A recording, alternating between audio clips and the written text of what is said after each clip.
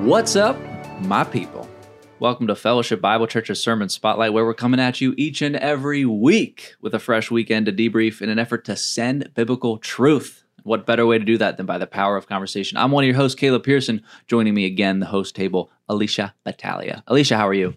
I'm very well, thank you. Good to see you. Thank you. Sunday feels like forever ago. Yeah. We're recording a day late because of busy schedules. And we used to record at 8 a.m. Do you remember the 8 a.m. days, Mark, where we would record this podcast? I do. Because it was painful. It's been in the afternoons, but it's Wednesday morning. Beautiful day yesterday and today. Excited to be here, but thank you for rolling with the scheduling punches. Gladly. He's back with us, Senior Pastor Mark Carey. Mark, good to see you, my friend. Mm-hmm. Thank you for... Welcome back from your vacation to Nebraska, and congratulations, 40 years since you first started ministry out there in your little church in Nebraska. Yep. Wow. Yeah. What a special time. It was hard, when you're 10 years old and you start those things. But, they were very accepting. The bar was so low. No, yeah, that's right. Guys, let's jump into a Sunday in review. God, Government, and Me, Mark, is what the sermon notes were named. Very thorough online sermon notes, by the way. Thank you for that. Yes. Very helpful. But Alicia, I'll come your way first, and we'll unpack this thing. So I loved this sermon. I thought it was really neat to have this biblical theology overview of just some truths regarding nations and governments. And the biggest takeaway I had was God is so big and so sovereign, and all authority belongs to him ultimately. And he has allowed Satan to have some rule, but he's limited. He is on a leash, and he can only go so far. And God in his goodness uses the evil and the good to come together, to work together for his purposes, his redemptive plan, and for the good of his people. And so for us Christians, I came away with so much hope and assurance in our great God. And I loved, you said at one point in your sermon, we stand under the banner of the cross of Christ. Jesus is the victor. And that is so true.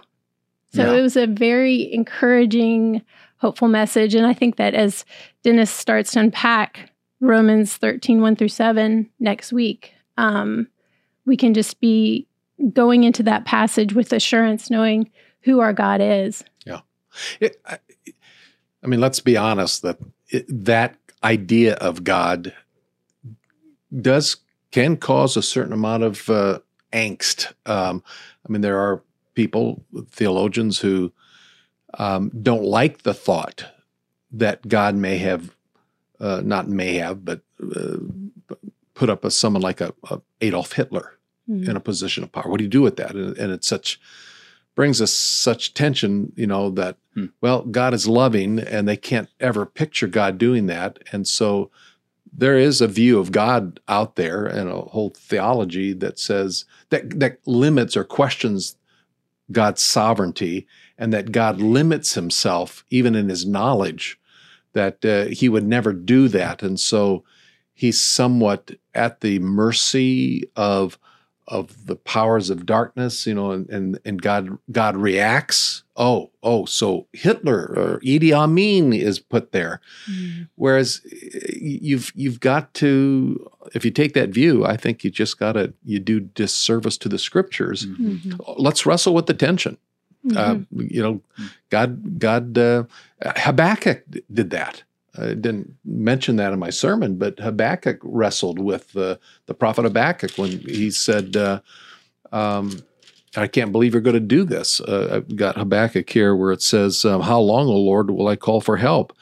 And then because of his own people, the Jewish people were living in sin. And God says, well, I'm going to do a work, and I'm going to do something in your day, and it's going to bring the Chaldeans. Verse 6 of Habakkuk 1, I'm raising up the Chaldeans, that fierce and impetuous people who march throughout the earth to seize dwelling places which are not theirs. And God says, I'm going to bring the Chaldeans, and I'm raising them up to destroy your people, my chosen people. And then Habakkuk has to do a second look and say, well, I can't believe you would do that, God. What kind of a God are you? You're not that kind of a God that fits in, Well, yeah, he is. Mm-hmm. And there's always this tension with the sovereignty of God and our struggles with that. But hey, he raises up one leader and he takes down another, and it's all according to a sovereign plan of his. I think, like you just said, Alicia, we can find comfort in that, really. I'd rather have that kind of a God that's revealed in Scripture than a capricious God who's biting his fingernails, wondering, what ruler is going to come on the scene next to mess things up. Well, and just the fact knowing that God is in control of every single circumstance. And we see that especially here at the cross. And in John chapter 19, just before Jesus is getting ready to be crucified, Pilate, he said to Jesus, you will not speak to me. Do you not know that I have authority to release you and authority to crucify you? And Jesus answered him, you would have no authority over me at all unless it had been given you from above. Therefore, he who delivered me over to you has the greater sin. I mean, wow. Yeah. Here is Jesus getting ready to go to the cross. Pilate is, well, he has all the power. No, he doesn't. And this is God's plan of redemption for his people, that he would go to the cross and be crucified. But the resurrection, that is the sealed deal right there. Yeah. Can you imagine how humiliating or humbling or challenging to one's ego, to a political leader, to hear that said? Even in our current situation with, say, a Joe Biden as a president, we have some people questioning, whether the election was stolen, and we can go into all that, and work is being done right now in some of the states to recount and do all this stuff. Mm-hmm. But I think the point of the sermon, what I was trying to bring about, is that let's get beyond this physical realm and realize there are powers that are beyond us that are working these things out. There is a divine realm. There's a supernatural realm. And there's battles and war going on even at that realm. But God has the ultimate say, and nothing is thwarting his intended purposes and the unfolding of God's plan that he has set, that's bringing it to its consummated end. And one day the kingdom is going to come, and all the nations are going to bow before him. It's all according to God's plan, that he is sovereign. Let's not engage in the political arena. I tried to make an emphasis of that. Which you did, yeah. We got to vote. We got to get involved. We can write our senators, which the early church couldn't do to the Roman Senate. But while we do all that, let's do it with a sense that our citizenship is in heaven. God is on the throne, and quite frankly, no matter how we vote and no matter who gets in there, right, God still has a final say. He's got the last word. It doesn't mean that we should not, because I think we'll be held accountable as free citizens. Peter, that last verse before we closed the worship service off was from 1 Peter. Act as free men. Yeah. Was the first thing that we are to do that Peter writes about. But let's keep the biblical and heavenly perspective. And I guess my greatest concern is that as believers in Jesus Christ, we're not doing that well. That we're getting caught up in the craziness of the day, and we are acting absolutely like God is not on the throne. And what are we doing as believers with taking that kind of a perspective? Yeah, I would add to that. When we put our hope in something besides Christ, it's going to be something smaller. And when it's hope in something smaller, the enemy is going to be much more capable of destroying it and getting to you now, because you're putting your hope in something else. That's right. And we get to that point where we see, how did we get to where we got? Like the nation's in disarray. And it's so cool for me to sit there and see us go through Scripture at the rate we did all over and see there's a biblical basis for how we ended up this way. Yeah. The foundation of nations. And Tim Keller tweeted yesterday that what's happening is what always has happened, and it's a fallacy of recency. We all have a recency bias. We're here and now, and it's never been like this before. Yeah. And his example was like, if you look at a newspaper article from 1920s, we look at it and we're like, that's ridiculous. Why would they write like that, talk about that? If they looked at what we're posting in our news, if they looked at CNN now, they'd be like, what happened? Yeah. Of course, really no one watches CNN now. But anyway, right. if they were looking at CNN today, they'd be one of a very few. But we struggle with that. And that's going to come down, I think, to a large view of ourselves and a small view of God that just really wrecks shop on our spiritual walk. Yeah. And as Christians, we're not defeated. We shouldn't just be, well, it's just all lost, or well, it's all in the Lord's hand. I'm just going to do nothing. And that's not what God's called us to do. And in Matthew 28, we have the Great Commission, and Jesus came and said to them, all authority in heaven and on earth has been given to me. Yes, we know that. That is huge, great comfort.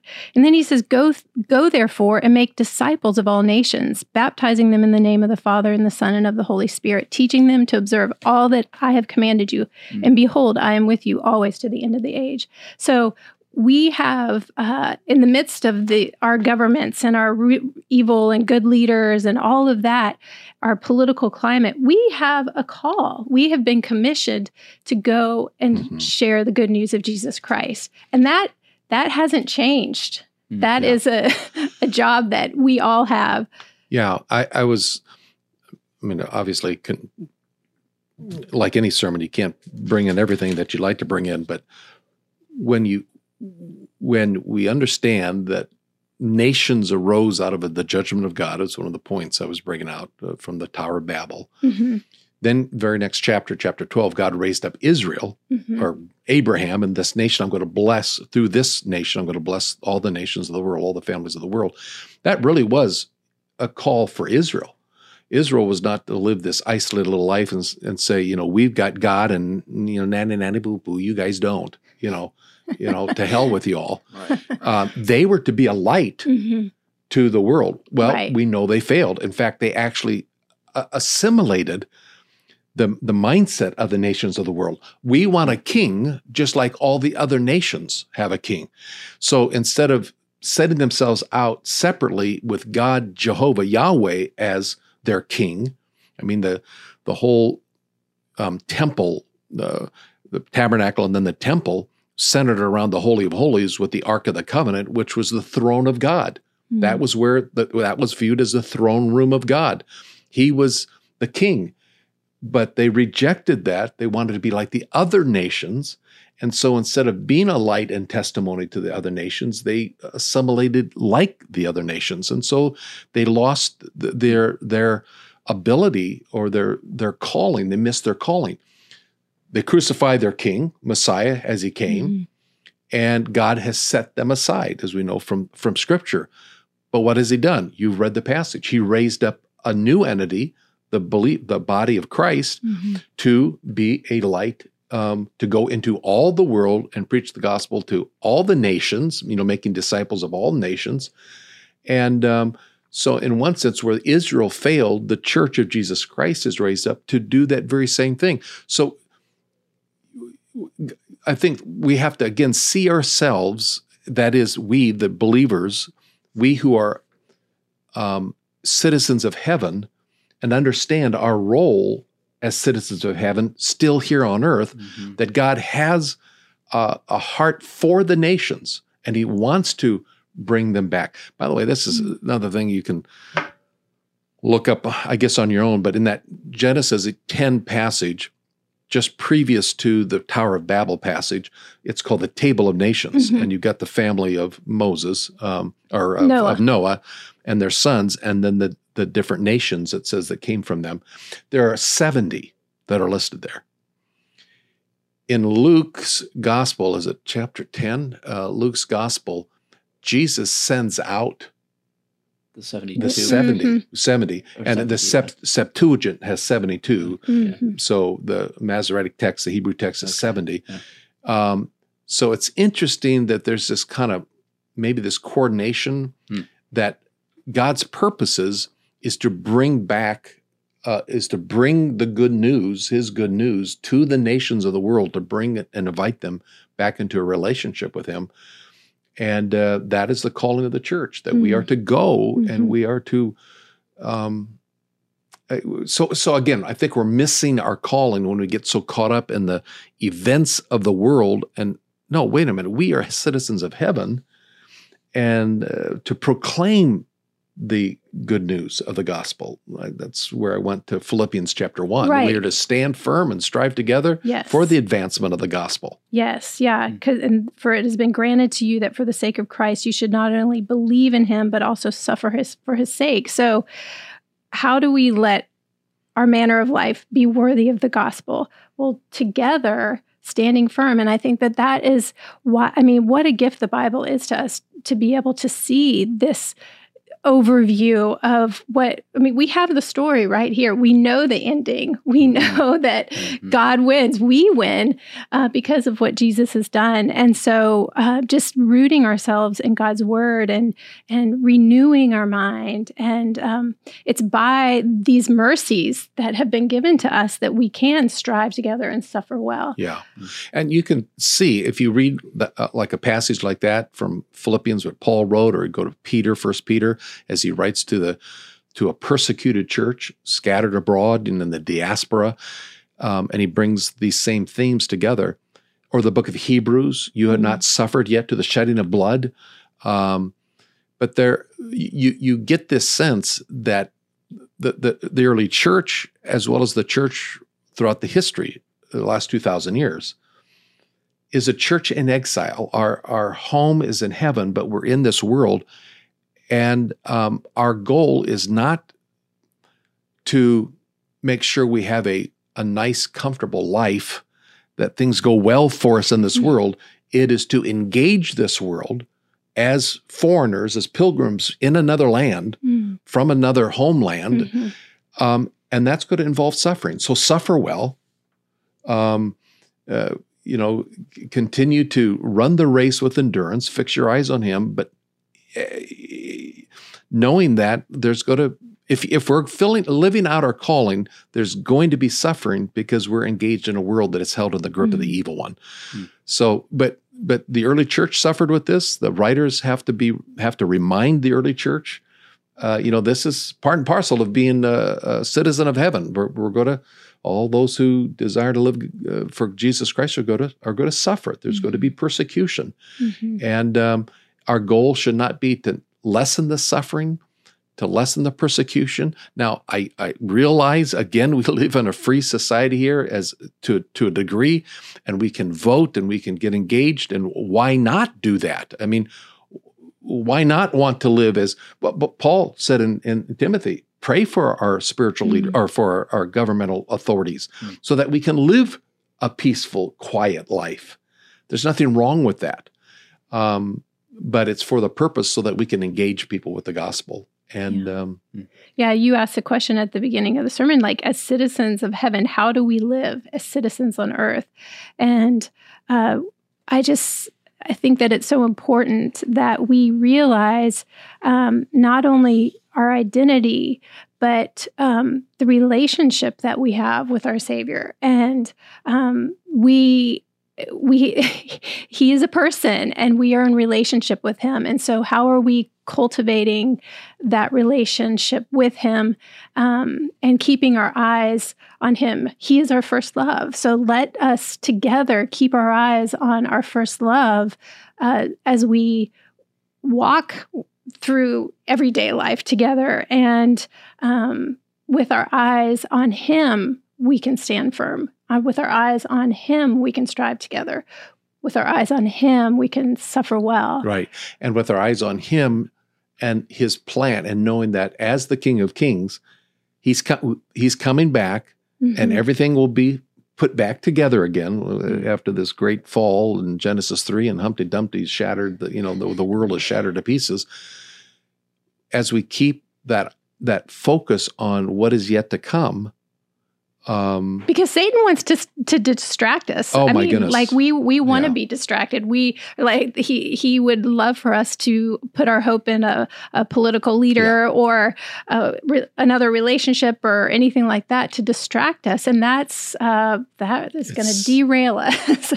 That's right. Yeah, and we're going to it's going to derail us, and we're going to be less effective. And not accomplish the very reason why we're put here on earth Right. to accomplish as this special citizenry of heaven that we are still in there. The majority of the body of Christ is already in heaven. They're home. We're not yet. And we have to understand that perspective that we've got to, as long as we're here, we have a calling that we have to live out, knowing that He wins. It's all going to be accomplished in its consummated end. So we have nothing to fear, and we don't be. Paul said in that Philippians passage, don't be alarmed by your opponents, which is destruction for them and salvation for us. So we don't have anything to be alarmed about. Again, my concern is that I just see Christians pushing the panic button and being alarmed every day for things. Yeah. Rather, like, we actually get to participate in God's plan. Like, it's going to be really neat to be able to look back and see how God has used us in this time and space, just like how He's used people. I think about the Hebrew midwives and how Pharaoh was wanting all of the male babies killed, thrown in the Nile, but the midwives feared God. So just think about how the role that they played and how God has used that over the course of history. By the way, that's a great segue a little bit to what Dennis is going to be preaching on this weekend with Romans 13, where it says, "Be subject to authorities." Well, those Hebrew midwives weren't subject because the authorities said, go kill those little Hebrew boys, and they opposed it. Well, why? They weren't subject to authorities. Well, as Dennis will point out, there are limits to our subjection to governmental authorities. Right. Which will be When you mentioned that bottom line in your sermon, God wins, so keep trusting in Him. And it's so cool to think that as we accept Him as our ultimate authority, or certainly seek to, it's a different kind of authority. I mean, these politicians are promising results, but God just promises His presence. And what can we do in the midst of waiting for results, or whatever you need or want? And Scripture does such a good job of, and Jesus did such a good job of getting to the heart of the issue, whatever question arose. And it's really cool. Build on that point that you just mentioned, Caleb. I brought up the temptation account of Jesus, and I think it's neat to tie that to a 1 Peter passage in chapter 3, where it talks about Jesus suffering, and in that wilderness temptation account, there's suffering, physically, mentally, spiritually, the battle. And there's that temptation. Look at all the nations of the world, all the kingdoms, all the domains. They're under my control. Satan says, I'll give them to you if you just bow down. Jesus, you can get out of this. You don't have to suffer. You don't have to go through this. Just, I'll give this to you. But it was the presence of his Father. He kept entrusting himself, Peter says, to his Father, who will eventually judge all things. And so in Christ, we have that example of how to live how we live as citizens of heaven while living in this realm and domain that is in the grip of the evil one. And Satan had that power to present that to Jesus. Of course, there again, Satan was deceived, self-deceived in that, Satan is not omniscient. He's not all-knowing. And, he's deceived, not knowing that God does win, and there is a kingdom coming, and he has no part of it, that he will be cast into the lake of fire, and that's a done deal. Colossians 2, I brought up the very last of the sermon, that Christ has disarmed the rulers. Yeah. They are a defeated foe. He triumphed over he's them. triumphed over them. And those rulers, I think that's the spiritual realm, the minions of Satan that are in control of the nations of the world. They are defeated, yet still have this level of authority that has been given to them for a time, but they are a defeated foe. We win. And God he's made us triumphant. Alive together with Christ. Yeah, that's secured. That's done. So let's move forward into this world with grace and peace and the power of His presence to engage the nations of the world. What we're called to do, which means our neighbor across the street, our coworker, the people that God has placed in our sphere of influence, and as a local church to the uttermost part of the world, that where the body of Christ is really suffering in a very real way. We will be probably before long, much more so than what this country has ever experienced before. Yeah. But we have to be prepared for that. And I think a passage like the ones we looked at and this kind of a message Sunday is to help prepare us to do that. That's great. It's awesome. Well, yeah, I look forward to next week. Dennis will be here with us unpacking Romans 13 some more, so that'll be good. Thank you both for being here. As a reminder to our listeners and viewers, you can find us all over the place. Google Sermon Spotlight, pop right up. Subscribe and listen, and you can find us at fbcva.life. The fact of the matter, everybody, is that sermons are not meant to just take an hour, but rather transform a lifetime. Until next week, much love. God bless.